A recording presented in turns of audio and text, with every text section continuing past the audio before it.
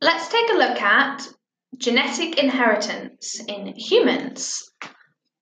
So one of the topics we're going to look at is mutations. A mutation is a permanent change in the nucleotide sequence of DNA. Mutations happen continuously and normally only slightly affect proteins, or they don't affect them at all. Occasionally, a mutation may change the structure or the shape of a protein. This can cause some undesirable changes. The outcome of a mutation is almost always detrimental to protein function. And this is because a protein's shape is so important to the way it works.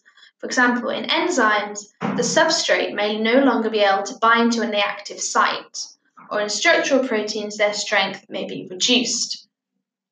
And this is because a mutation is to DNA, but then the order of bases in DNA is what determines the order that amino acids are put together to make a protein.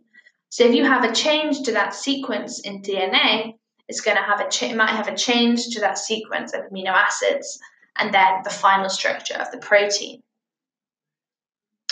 More rarely, a mutation may give a survival advantage, such as resistance to an antibiotic in bacteria. And these mutations can be beneficial and can represent the foundation of evolution by natural selection. So, as we said before, a mutation is a permanent change in the DNA sequence of the nucleotides.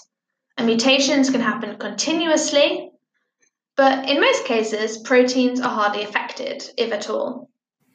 Because in DNA, not all of the DNA actually codes the protein. Lots of it is in non-coding regions, which can affect the rate at which proteins are produced or other factors. Or some areas, sometimes we call them junk and we don't even know what they do. So if it's in those areas, the mutation might not have an effect. And also, even if the mutation is in an area which is coding for a protein, sometimes different combinations of bases can produce the same amino acid. So you still might get the same structure of a protein. But occasionally, the mutation may change the structure or the shape of the protein. And as we said before, this could be detrimental if the protein doesn't work properly, or it could be beneficial or give a survival advantage like resistance to an antibiotic or to a disease. Alleles are different forms of the same gene. Humans have pairs of every gene, and in one gene, each half of the pair may have different alleles. People's characteristics are determined by the alleles that they have, and these alleles can either be dominant or recessive. A dominant allele is always expressed regardless of the identity of the other allele. So you only need one copy of a dominant allele for it to be expressed. And when we write these down, we'd write them in capital letters.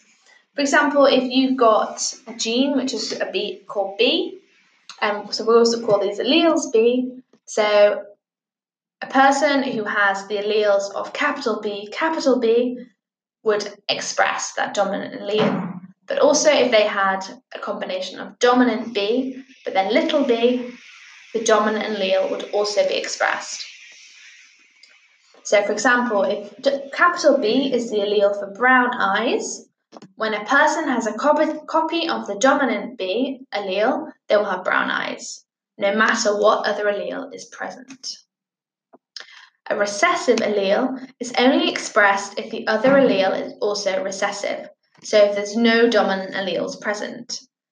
And when we write this down, we'll write it as a lowercase letter, for example, little b. So you need 2 copies of that for it to be expressed. When we talk about the inheritance of characteristics, we use the words genotype and phenotype. The phenotype is an observed characteristic of an individual, and this is determined by the interaction between the genome and also the environment. For example, earlobes being attached or free hanging is an example of a phenotype, where the alleles present will determine a characteristic unless the environment interferes. The genome refers to the combination of alleles that an organism has. If 2 alleles are different, we say that the person is heterozygous for that gene. If the two alleles are the same, we say that the person is homozygous for that gene. So we talked about some earlobes before. Let's have another look at those. So if the allele for a free earlobe is E, capital E, so it's dominant, and the allele for an attached earlobe is little e, so it's recessive, what would the earlobe of a person with the genotype capital E, lowercase e be like? So this person is heterozygous because they have two different alleles. And this means that the dominant trait will be observed, and so they'll have a free earlobe, which is the dominant one. But this assumes that the environment has not interfered. If you're looking for somewhere to revise all your subjects and learn 2 times faster for free, then go to senecalearning.com and sign up now. It's free to sign up and start learning, so go to senecalearning.com or click the link in the bio to revise all of your exam subjects for free. And don't forget to review and subscribe to help more people find this podcast and help them with their revision.